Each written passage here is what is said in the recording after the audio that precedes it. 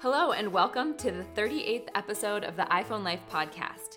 I'm Donna Cleveland, editor-in-chief of iPhone Life magazine. And I'm Sarah Kingsbury, senior web editor of iPhoneLife.com. Each week we talk to you about the best apps, great gear, and current events in the iOS world.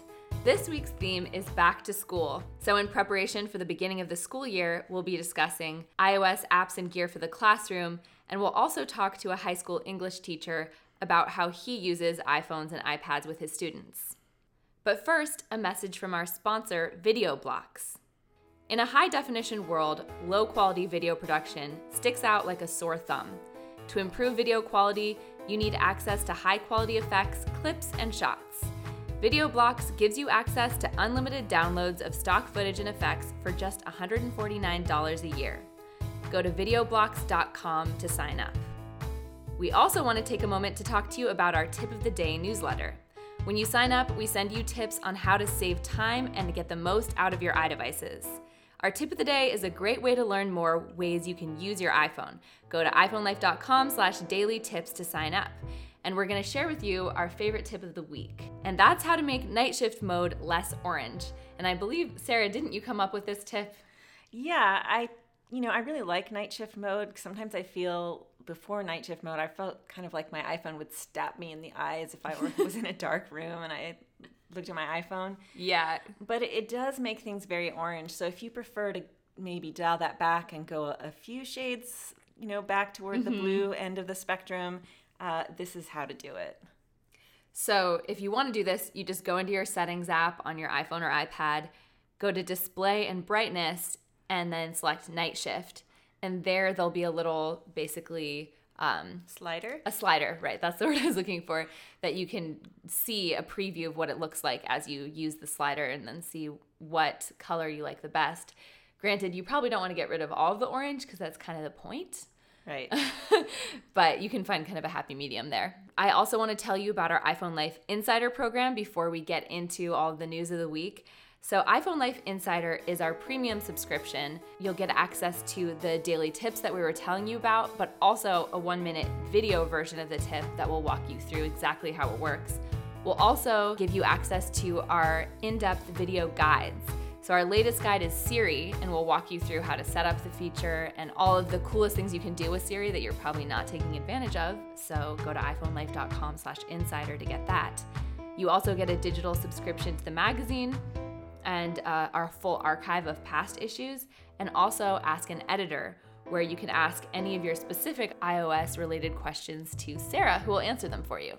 So Sarah, do you want to share with us an insider question?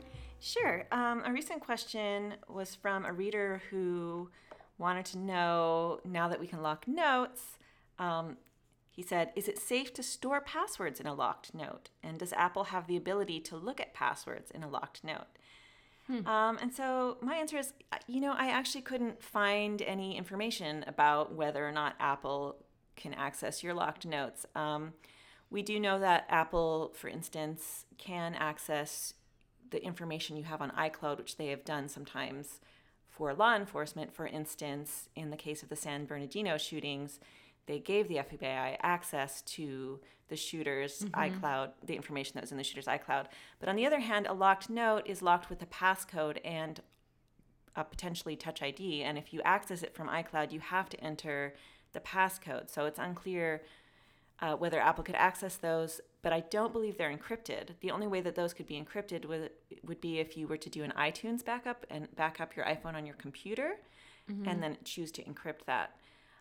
So my recommendation would be not to do it. I have to confess, I store my Wi-Fi password and like my cable provider's access password in a locked note, just because I tend to text those to visitors to my home and it's handy.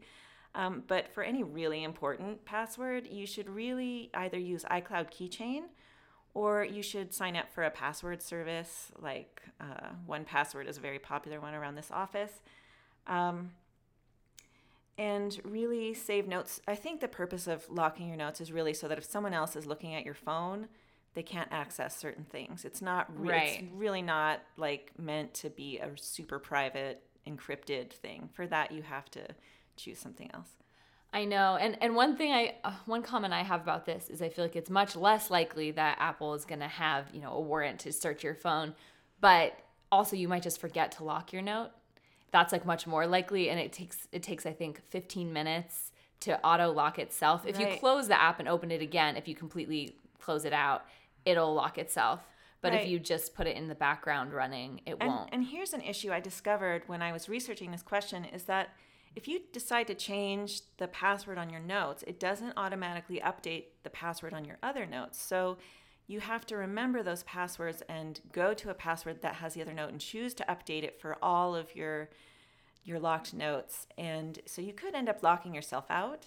Yeah. That's one thing. I mean, so you should always have Touch ID enabled for your locked notes. Mm-hmm.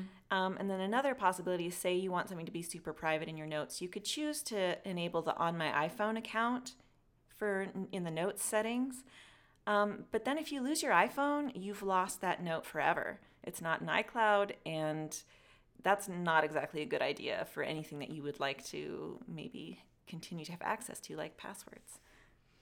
Great points. So we hope that helps our insider this week. And if you have any questions, go to iPhoneLife.com/insider to learn more about the program, and email insidersupport@iPhoneLife.com if you have any questions or concerns about the program. And moving on to news this week. So we're getting pretty close to the iPhone 7 announcement, which is expected to be early September, possibly the Wednesday after Labor Day. And so we're going to be talking a lot about the iPhone 7 leading up to that. And that's pretty much what we're going to focus on today. Every week we've been seeing new updated rumors. Some of them are ones we've been hearing about for months, and some of them are a little bit of new. So this week we're seeing more rumors about the dual camera Right. on the iPhone 7. And we talked about this a little bit last time, I think. But one thing I hadn't fully understood is that it would be the dual lenses would be taking two different shots that would capture different color brightness, and then would merge them together so you'd get better color. I have actually noticed that the iPhone compared to some Samsung phones looks a little bit more muted. And I don't know, I mean, some people actually think it's more true to life, so they would prefer that over Samsung's phones anyway.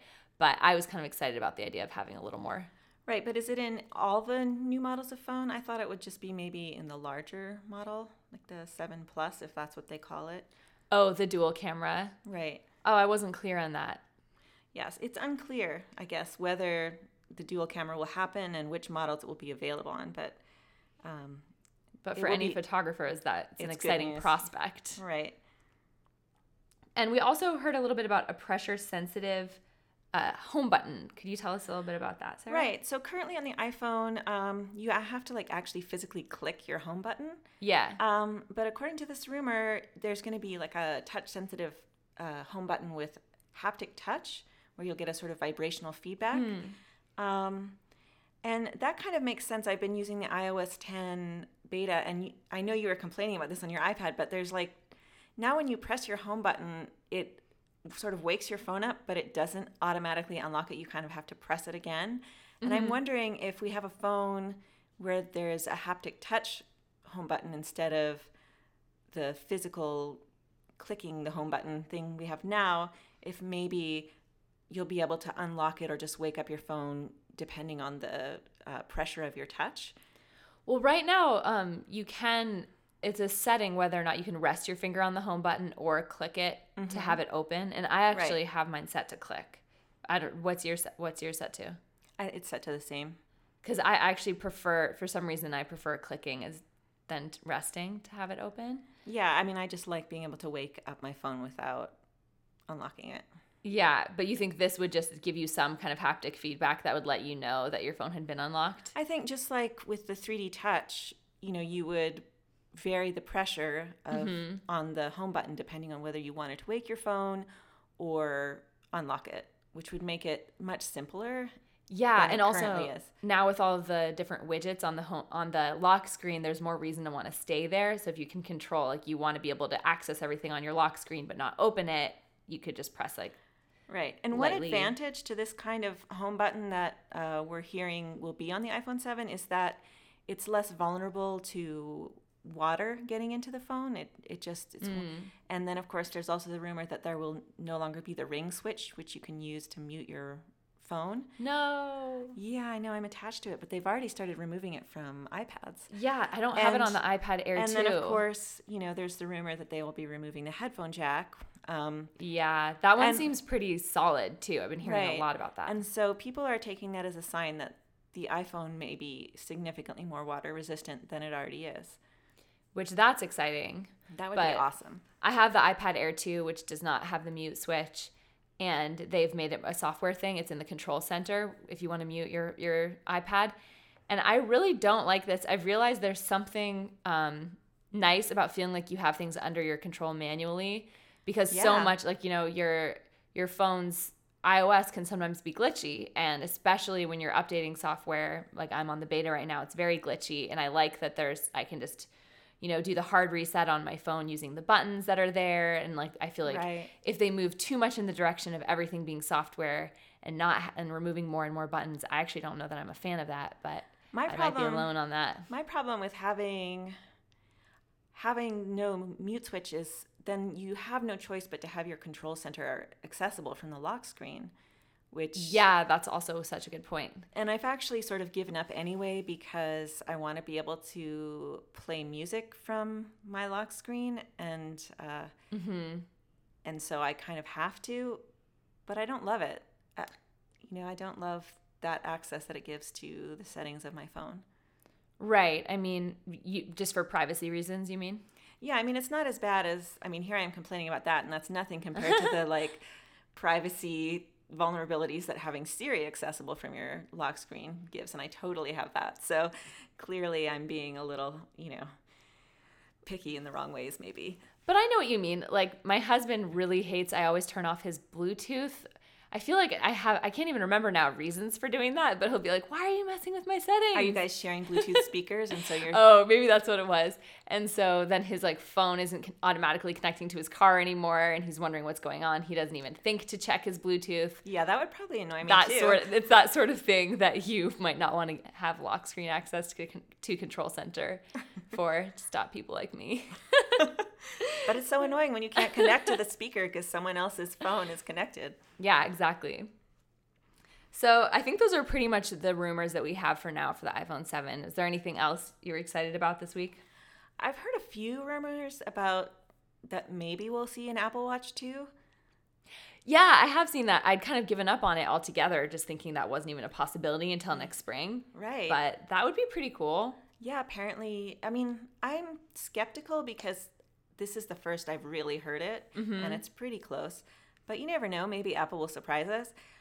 They do try to do that occasionally still. Yeah. But I'm excited if that does happen, because the Apple Watch 2 is rumored to have GPS. Oh, that would be awesome. And have cellular capabilities, which would mean you'd probably have to pay like $10 a month for a cellular connection. But on the other hand, then you could really leave your iPhone at home and feel good about it when you're exercising and stuff. It might be like the iPad, where you can get a model that does have cellular or doesn't. Right. Yeah, I actually don't know that I would get cellular, just because I'm not worried at all about Bluetooth or Wi-Fi in terms of radiation, but having the cellular connection on my wrist, I might not want. But the GPS, that would be really cool too, because right now your Apple Watch can make a good guess at exactly how far you've gone on different fitness routes. Right. But in order to really know, you need to bring your iPhone with you. Yes, and that's kind of a pain. Yeah, it is. Are you planning on buying the iPhone 7? I probably will, just for work reasons. Yeah, we're not the right people to ask. If you didn't work here, would you get the iPhone 7, do you think? Are any of these features ones that make you excited about the iPhone 7? The water resistance one is, but that's really not a confirmed rumor. That's just guessing, an educated guess. Probably just because my youngest child has basically destroyed her phone. It's kind of time for me to pass the phone down so she can inherit her older sister's phone. I might just upgrade, but I like the success. I feel pretty happy. I don't feel like I'm losing out on anything. I was pretty skeptical even about updating to the 6S, and I feel like my skepticism was borne out. It wasn't that, 3D Touch wasn't that big of a deal. It's getting better with iOS 10, but yeah. like it's making it a lot more useful than it was. Yeah, I'm sorry to let you know, listeners, that if you don't like 3D Touch, you are out of luck because Apple has started to force you to use 3D Touch. Yeah, I mean, it really, with notifications is a great example of that. If you want to decide to mark a reminder as completed, you have to use 3D Touch now to do that. Yes, if you want to deal with notifications, you have to use 3D Touch, and it really annoys me. Yeah, I'm sure. I mean, of course, for older models, they'll have other ways to deal with things, but you can tell they're encouraging people to use 3D Touch. Yep. They're forcing us to use Force Touch. So now on to Apple complaints and learning of the week. This was it last weekend or the weekend before? We went tubing on a river in Iowa as a company. We talked about it a little bit in our last outdoors themed podcast. And since then we went and we had an awesome time, except that Rayanne, our associate editor, lost her iPhone in the process. So she put her phone in a Catalyst waterproof iPhone case. Which worked really well. It worked really well. Catalyst is awesome. And it's also, on a side note, a very like slim case. Like you would never guess that it's waterproof, but it is. And we got like awesome photos of all of us alongside the river, which are lost forever, because Rand's she had it tied to her tube with a little twine, and somewhere in the process, at the very end of our river ride, she lost her phone, and so it's like at the bottom of the river somewhere. So this was a bit of a cautionary tale. The Catalyst case does have a little hole in the upper corner of it where you could put a sturdier... Like a lanyard. Yeah. Which I would recommend, like, attach it to your wrist. Yeah. So, it's not enough just to have a waterproof case when you're going on some water adventure. You also want to have, like, some secure way to attach it to your person. And the other thing is iPhone insurance. Rand wasn't aware, but she actually did have iPhone insurance with her AT&T plan. Or she wasn't positive that she had done that because she couldn't remember. But she did, and I think she was paying something like $5 a month to insure her phone. And within 2 days, they sent her a new one. Granted, it was refurbished and had a couple of nicks in it. But I mean, it was such a huge relief to not be out, $700 because you lose your phone on a tubing day. So I don't currently have insurance on my phone. I occasionally add it for trips. When I went to India, I had insurance for that period of time because I was at higher risk of having it lost or stolen. But yeah, this definitely made me think that would be worth considering. You were saying you don't have insurance either? I don't. I feel like it's something you have to consider. Will it really pay for itself? I know. Will you actually end up using it? That's the thing with any kind of insurance. So you just have to evaluate if you're the kind of person who, like, if you're a photographer and you like to take pictures outside, I think it's a great idea. If you spend a lot of time outside with your phone, you do have to make sure that whatever insurance you get will cover the circumstances you're most likely to encounter. That's true. Like Square Trade, for instance, doesn't cover theft or loss, just like damage. So you actually have to send in your damaged phone in order to get a new one. And I'm pretty sure Apple Care, it's the same deal. Whereas if you go through your car or home insurer, they'll likely offer protection for theft or loss. Or also sometimes credit cards will give insurance to your phone too. So it's worth looking into your options. Oh, absolutely. So my biggest complaint this week is I've been using Apple Music a lot. And recently our feature editor, Connor Carey, just left to go on a road trip. She'll be working remotely from different parts of the country. And I thought it would be fun to make her a playlist and get some contributions from other people. But you know what? Apple Music, which is the service that Connor and I both use, doesn't allow collaborative playlists. Like, there's not really a social element. So, I actually ended up creating a Google Doc for people to put their suggestions and, like, play around with the order of the music and stuff. And that's just so silly. And it's really making me reconsider whether maybe I should join Spotify instead. Yeah, with Spotify, that's one of the most fun features.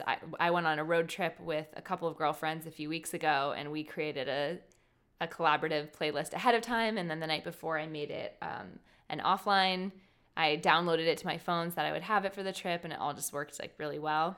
Yeah, I mean, I You feel should like switch, I I think. should. I mean, because for music, like, part of the fun of it is the way you discover music is socially, right? Like, Yeah. some friend recommends some music, and if you can't share playlists and if you can't work on them together, then you're really missing out on a really important feature, and Apple needs to get it together. So you were able to share it, right? But you just I couldn't. could share it with Connor because she is also uses Apple Music. So once I got everyone's feedback and we worked out the order in the Google Doc, then I was able to share it with Connor after I, created it in Apple Music. Right. So it's just the collaborative part that they need to add that if they want to stay competitive with Spotify. Right, but also I don't really like Apple's curated playlists. Right. I would much rather be able to see playlists that other people create, just not like some sort of fancy schmancy like music person, but actual like fellow music lovers.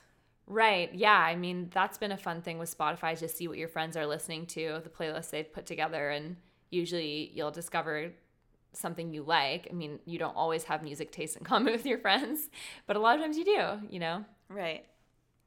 Yeah.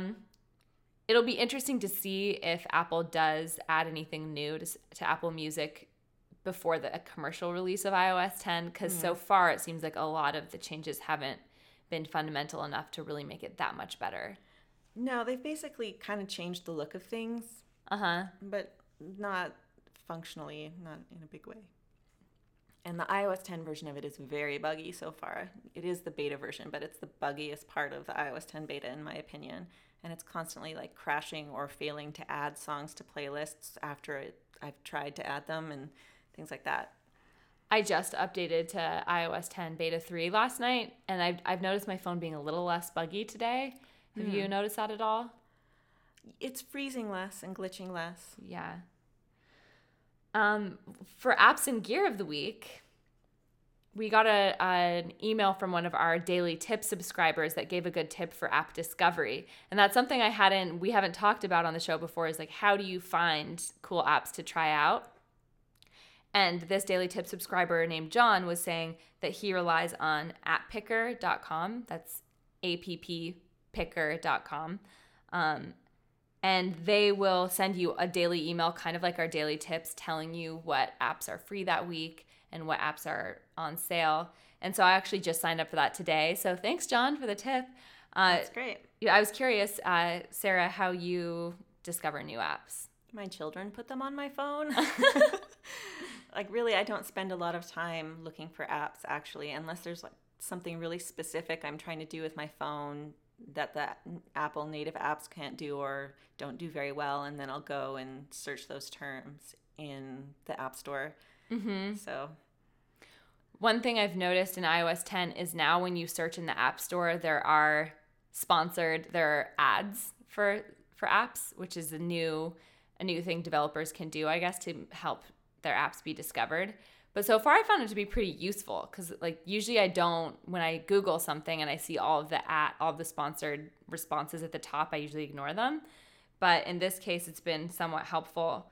I mean, I also like just going and checking out what Apple is featuring in the App Store. I do that occasionally. And they have like an annual awards for the best apps, which I'll check out too. Those are definitely always worth looking at. Yeah. And then for us too, we get a lot of app developers contacting us directly, and I'll definitely check out apps here and there that catch my eye. But I'd be really curious from our listeners to hear how they discover apps. Yeah, let us know. You can email us at podcast@iPhoneLife.com, and we'd love to hear from you. Yeah. I don't have any apps this week to tell about, but I do have gear. Do you have any apps or gear to share? I have a couple gear recommendations.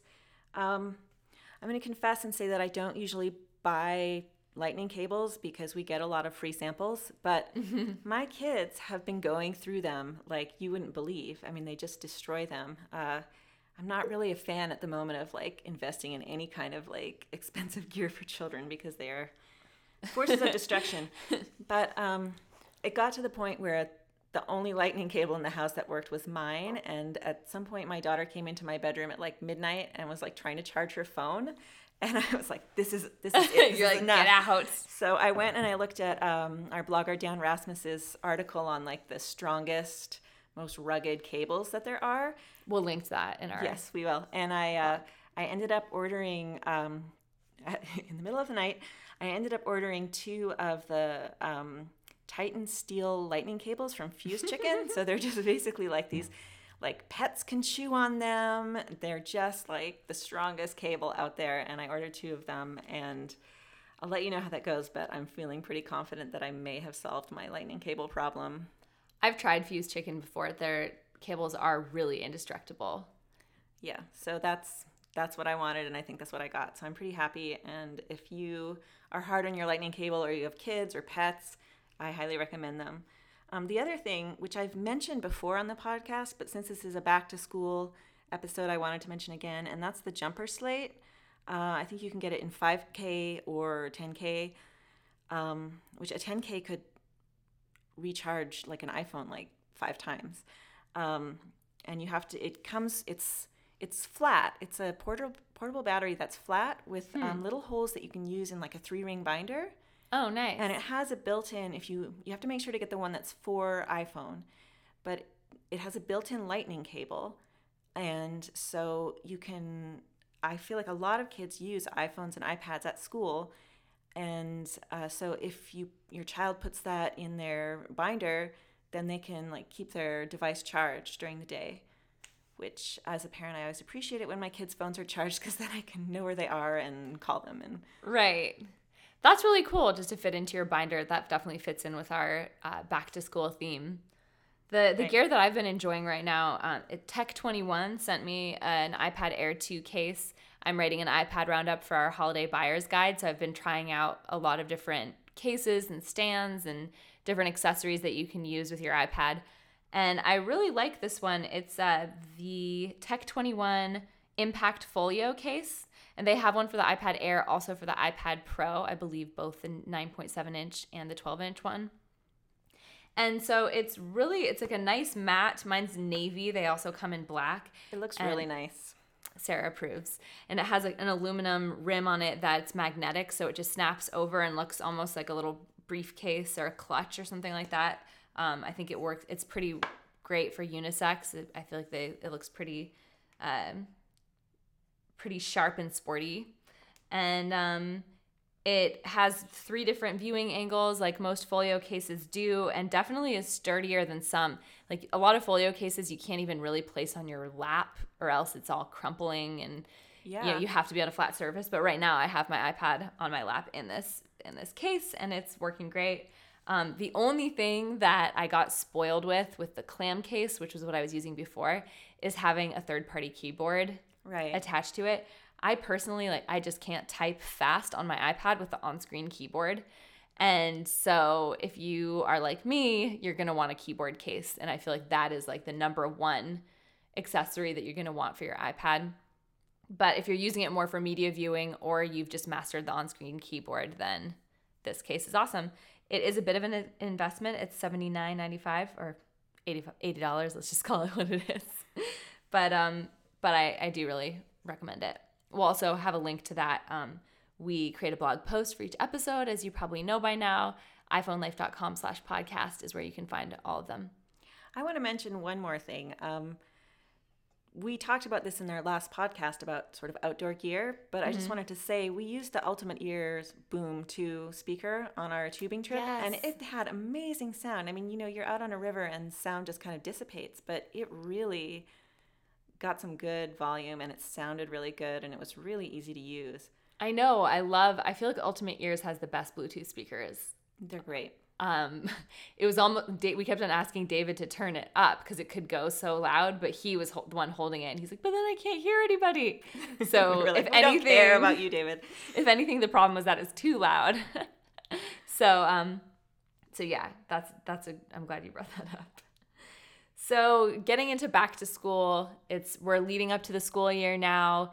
Some people may already have done their back to school shopping. I don't know. Have your kids, Sarah? No, I always put it off to the last minute because I just can't stand thinking about summer ending. I know, it's tragic. But hopefully you haven't done your shopping either, because we have some recommendations for you. before we speak to our high school English teacher and learn a little bit about how he's using tech in the classroom.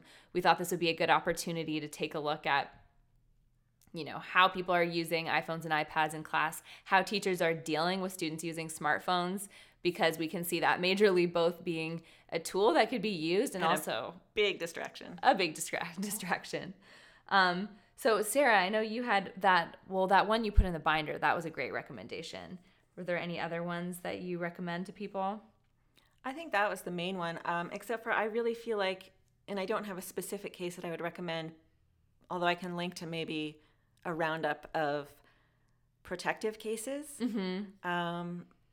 Which is great for students. In the crowded halls, and just if you have a younger kid just running outside, it's really easy to drop an iPhone and damage it. Mm-hmm. And it's a great idea if you're going to invest in getting your child one of these very expensive devices to get a really good protective case. And I'll put in a link to an article. Shiva Om, our senior gear editor, has written several really great roundups.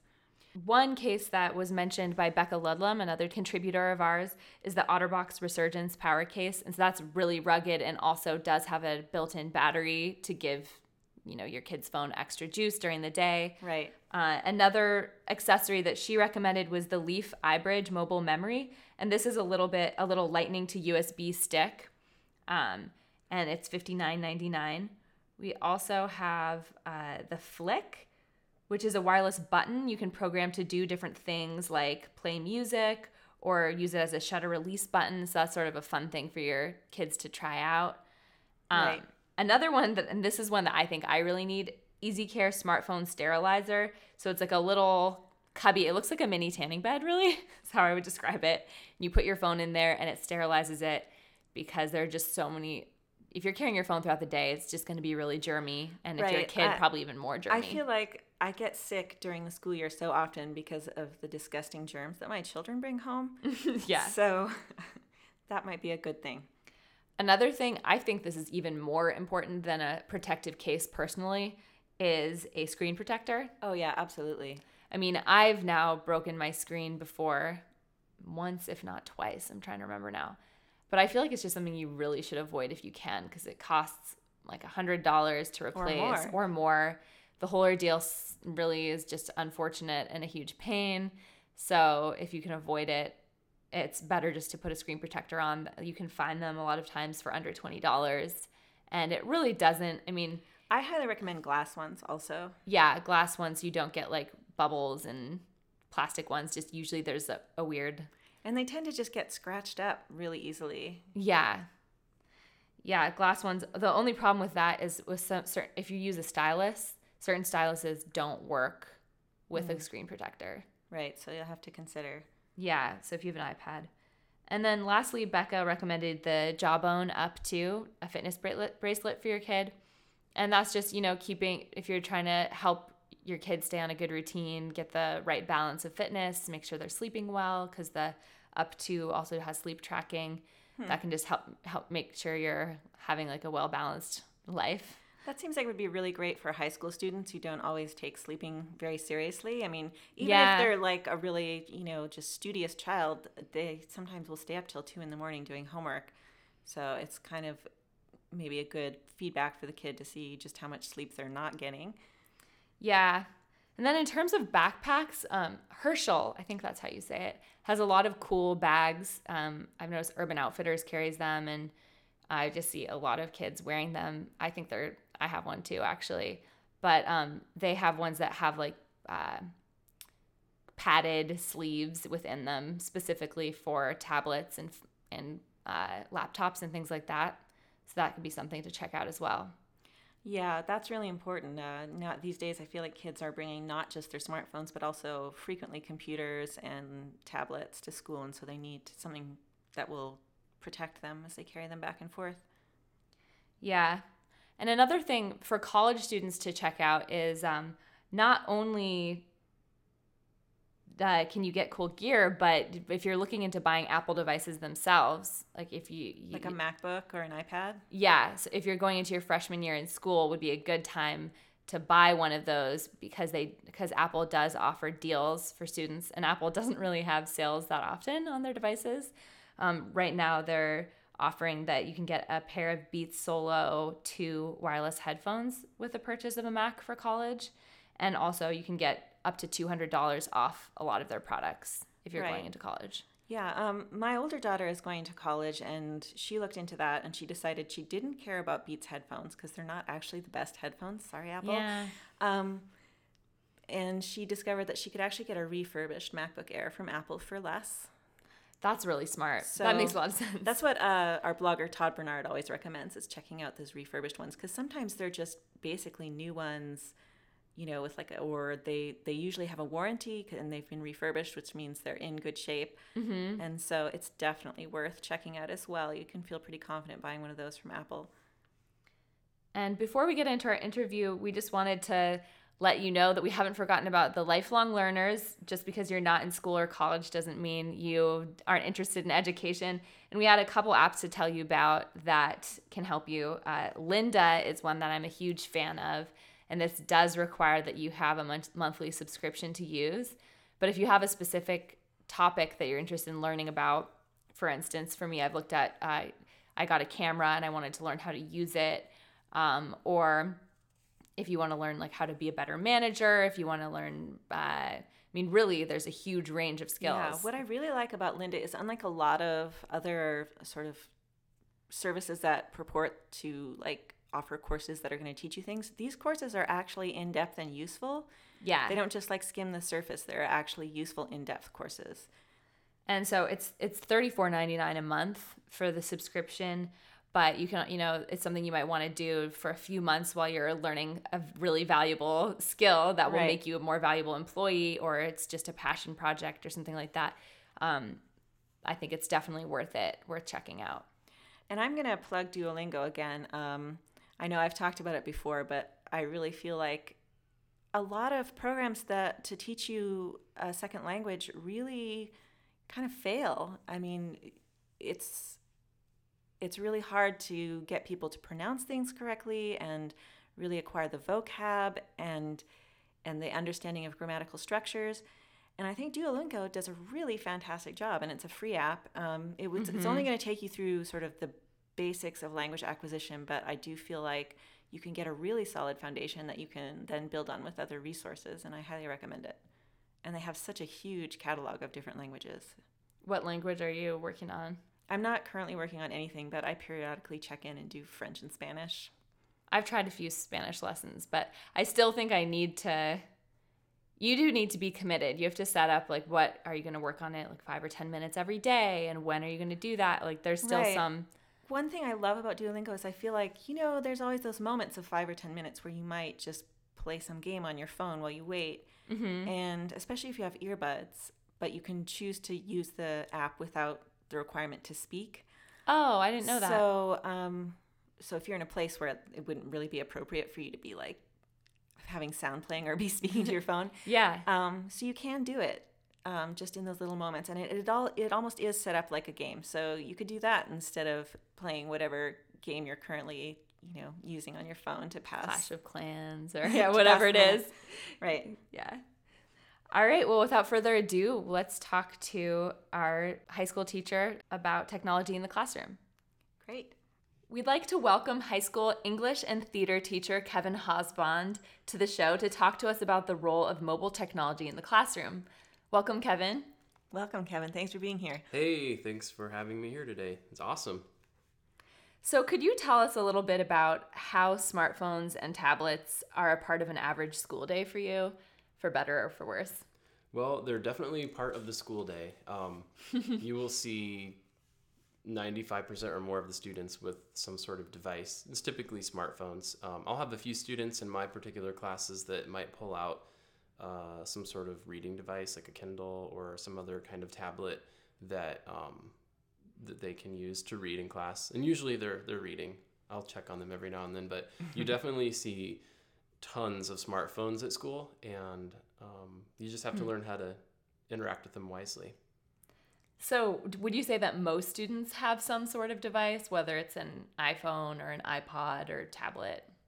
Definitely, yes. pretty much, like I said, I think at least 95% or more of the students have some sort of device, and even the teachers do too. For those 5% that don't, then, I've been curious about that. Does that make students stand out in a certain way? Like maybe they can't afford to have one, or their parents won't let them. Do you see like much conflict there? Well, I don't really see much there because the school does have devices. It's not like if the kid doesn't have their own device, they have nothing to use. So for the most part, when you do something in class, you might, like I have laptops in my classroom, but I might say if you do have your phone and that's going to be easier for you right now, then just grab that. But if you don't, then you can grab the laptop, and kids just grab whatever's most convenient for them. So that's kind of how that works. So I kind of am interested, what is using them wisely? Like, because clearly you can't keep them out of the classroom. So how do you sort of channel them for good? Right. Well, you just have to set up expectations from the beginning and then try to hold to those as much as you can throughout the school year. And, I've seen teachers have areas where phones are placed during class. And like I have a particular rule where you can have them, but for educational purposes. So if you are choosing to get it out to call or text somebody, then obviously that's not using it wisely for our purposes. But I'm definitely not anti-device in my classroom, although some kids might think that. It's just I have rules for them. Right. You can't see Kevin right now. He's like slightly rolling his eyes. So what are some of your rules for technology use? The big one is if you need to use it, ask permission, unless I've established hey, this is what we're working on today, and go ahead and get your whatever you're going to use and then get going. And obviously, you have to use good classroom management and monitor the room and be physically present and, wander around and kind of check in with kids and see what they're up to. And also, teach them responsible usage. So I told them to be efficacious, which means, it's mostly efficient, but how many kids are going to go home and type a paper, but also have Facebook open at the same time? I mean, we all do that anyway. So it's just a matter of, yeah, exactly. Yeah. So it's a matter of, okay, I wrote a little bit. I'm going to take a quick break, a little reward, and then get back to work. That sounds very reasonable. Yeah. Yeah. What are some of the ways that you see these devices hindering learning then? Well, the biggest thing, and you'll see this all over the internet as well, is distractions. I actually think I saw something on CNN maybe recently about digital distractions. I haven't read it. I just know it's there, but I'm too distracted to read it. I'll get to it eventually. But I know that the distraction is the biggest thing because you've got kids that, they're constantly receiving Snapchats and texts, and there's just all sorts of bells and whistles. And, if they're working on something, the phone's typically in the pocket or right next to them on their desk, and their eyes are constantly darting. And so you do have those kinds of distractions. You just have to teach the students how to responsibly use that, because in the adult world, you'll see the same thing. Yeah, definitely. I mean, all of that Yeah. is definitely ringing a bell for me and things that I struggle with myself with productivity. I'm kind of curious if you think that students today will be better off than we will in that way, or if they are growing up being more bombarded and it'll be a bigger issue for them. Wow. That's a good question. But just from what you Lots of see, people. maybe do you see I them think- learning how to cope in a healthy way, or are you seeing, wow, this is really hard for them kind of thing? I think they're definitely they're better off than we were, just because of they have so much access to information.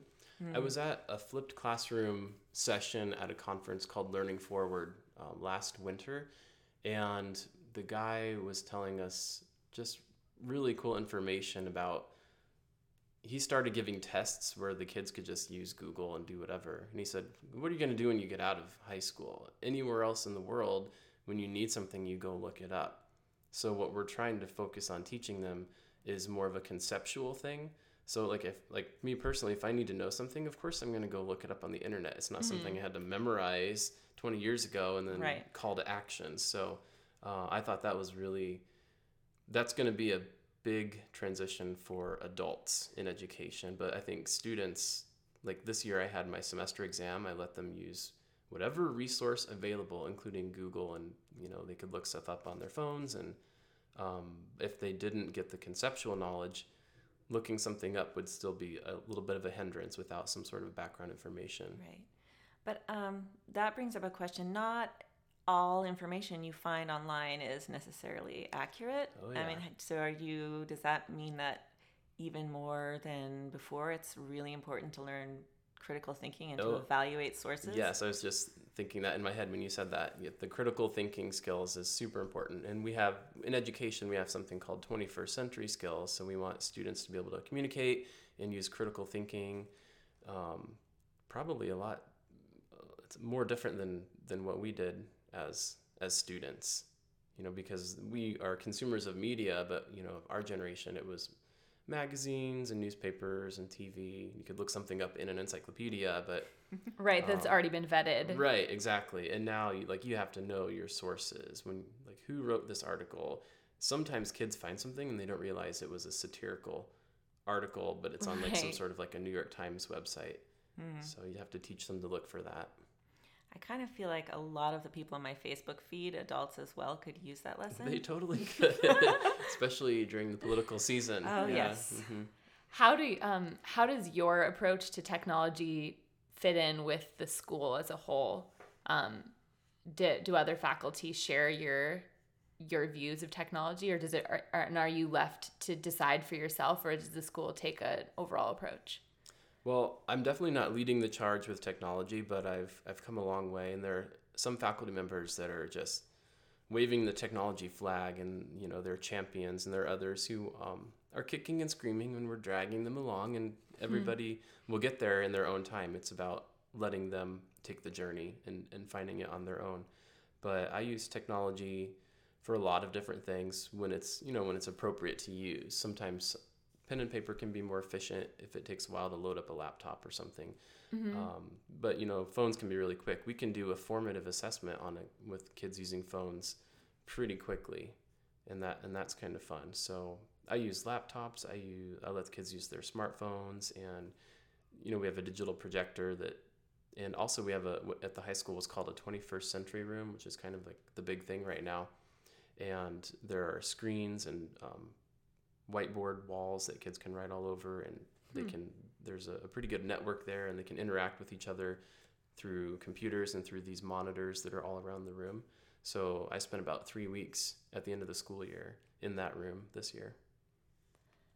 Cool. Yeah. I have a question. You teach in rural Iowa, and then there are schools in places like Des Moines. iPhone Life magazine is located in Iowa, where they have some pretty wealthy school districts, and I've been to their facilities, and you've probably maybe even spent more time in them. They just have so many more resources, and I'm assuming that includes in terms of the technology the kids have access to. Do you think that this disparity in kind of the funds each school district has available may be leading to some kind of divide in terms of how prepared students are in the future?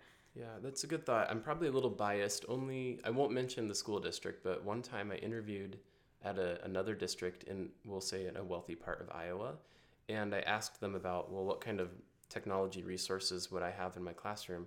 And the teacher said, well, there's an iMac cart or an iBook cart somewhere on our floor. It's in disrepair. I don't know. And I thought, wow. Back here in Fairfield, we have tons of devices. In our English department, we have 2 carts of laptops, and we have our own desktop lab as well. And so we just have so much available. So it's interesting, Fairfield, maybe with the budget as far as technology, it might be a little bit different on how that's spread throughout the districts in the state. Do you think it's just that Fairfield is unique? I mean, it has a kind of entrepreneurial culture, and I think that's definitely part of it, and probably the leadership as well. John Grunwald is our current technology director, and he's just done great work trying to get resources into the hands of students and teachers. So we have a ton of technology available, and plus, we have Wi-Fi in the whole district, and we have a super fast internet connection. So, but again, that's because we have internet service providers that are unusual for a rural state. Yeah, so we are definitely kind of a diamond in the rough, you could say. So is technology part of faculty development in terms of how we're like in the next year you'll try to, incorporate technology use. Oh, definitely. We actually, this past year, we started looking at going to a one-to-one approach. And some of the teachers, I was included, and some administrators over the summer had some Apple training, and some guys from Apple came down, and we all got, I don't know which device it was. I want to say it was the Air, maybe? The MacBook Air or the iPad? I think it Air? was the MacBook Air. Okay. Yeah. It's like a... One of the thinner laptops. Yeah, exactly. Yep. So we got to play with those, and we all had iPads as well, and so we had a ton of training, and we're thinking about going to a one-to-one system for middle school through high school. So that helps a lot, and we use computers. All the faculty members have their own iBook laptop that they can use at home and at school, and we just have plenty of resources available to us. So what do you think about, I've been reading about the possibility that instead of being issued all these textbooks and lugging them around in their 50-pound backpack, that schools are considering going to systems where basically all the books are on an iPad that each student is issued. Right. And I thought that was really exciting. And then my daughter, who just graduated from high school, and full disclosure is a former student of Kevin's, said that she would miss just the ease of like flipping back and forth in the book, and I mean, she's a bit of a like book lover, but just the feel of the book and the smell of the book. It's true, and I've read an article about that there's something about actually holding the paper and flipping the paper, has something to do with the way that you read and the way you receive information. But I have had students also who said, "Hey, I found your textbook online. Can I just put it on my tablet and leave the book here?" And I said, "Sure, go for it." And the kid paid $10 and got the book downloaded. But book companies have definitely made that transition as well, and maybe not fully, but they're definitely offering tons of online resources. In fact, I found our entire textbook in MP3 format as well. So I'll provide that to students, and they can listen to it on their devices. So they don't have to, if they're on the bus going to like a sports or music thing, then they don't want to lug the textbook. They just bring their phone. It just in terms of accessibility, that's so great. I know that, a former classmate of mine who had dyslexia really struggled with reading textbooks. And so just being able to listen to it would be such an advantage. Now they offer, on browsers, you can switch the text so that it's got kind of like a gradient of reds and blues and purples and different colors that can help ease that as well. That's really great. Yeah, it really strikes me as like you still can read from a book if you'd like to, but now you have so many different options. Right. And I would imagine that the digital versions of books would be less expensive.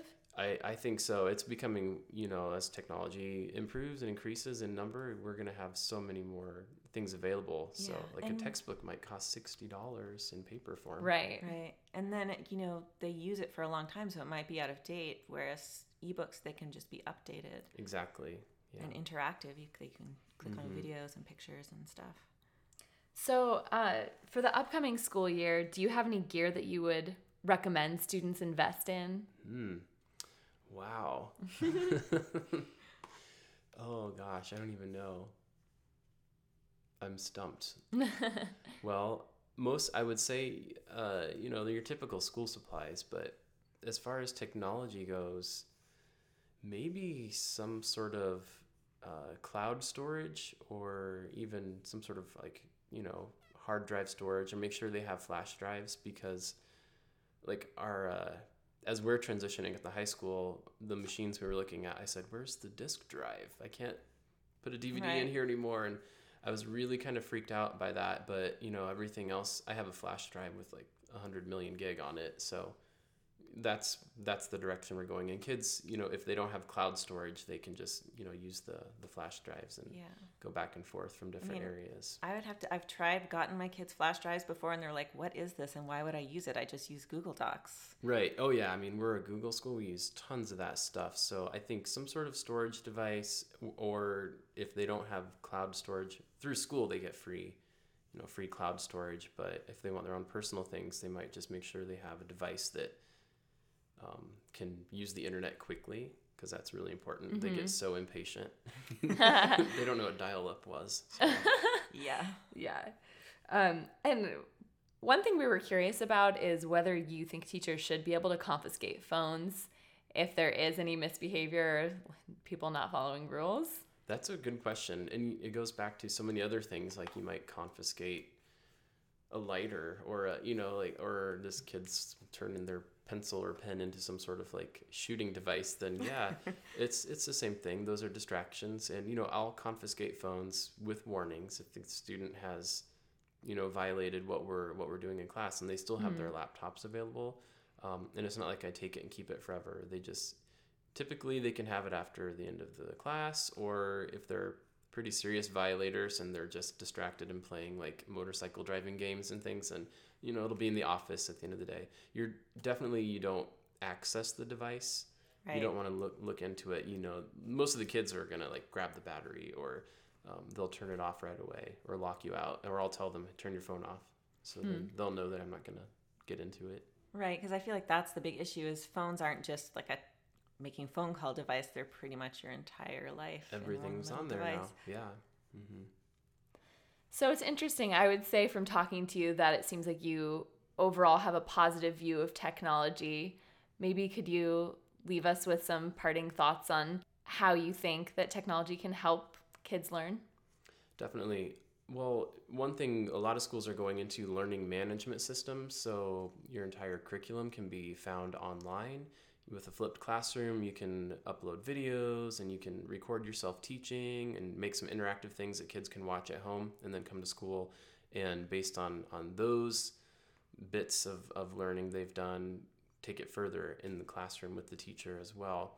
At the high school, the choir teacher actually has been making some apps, and then he uses those to create calendars and things for the kids. So there are teachers, I'm not there yet myself, but there are teachers who actually are getting in and using apps and creating apps that they send out to kids, and that's great for learning.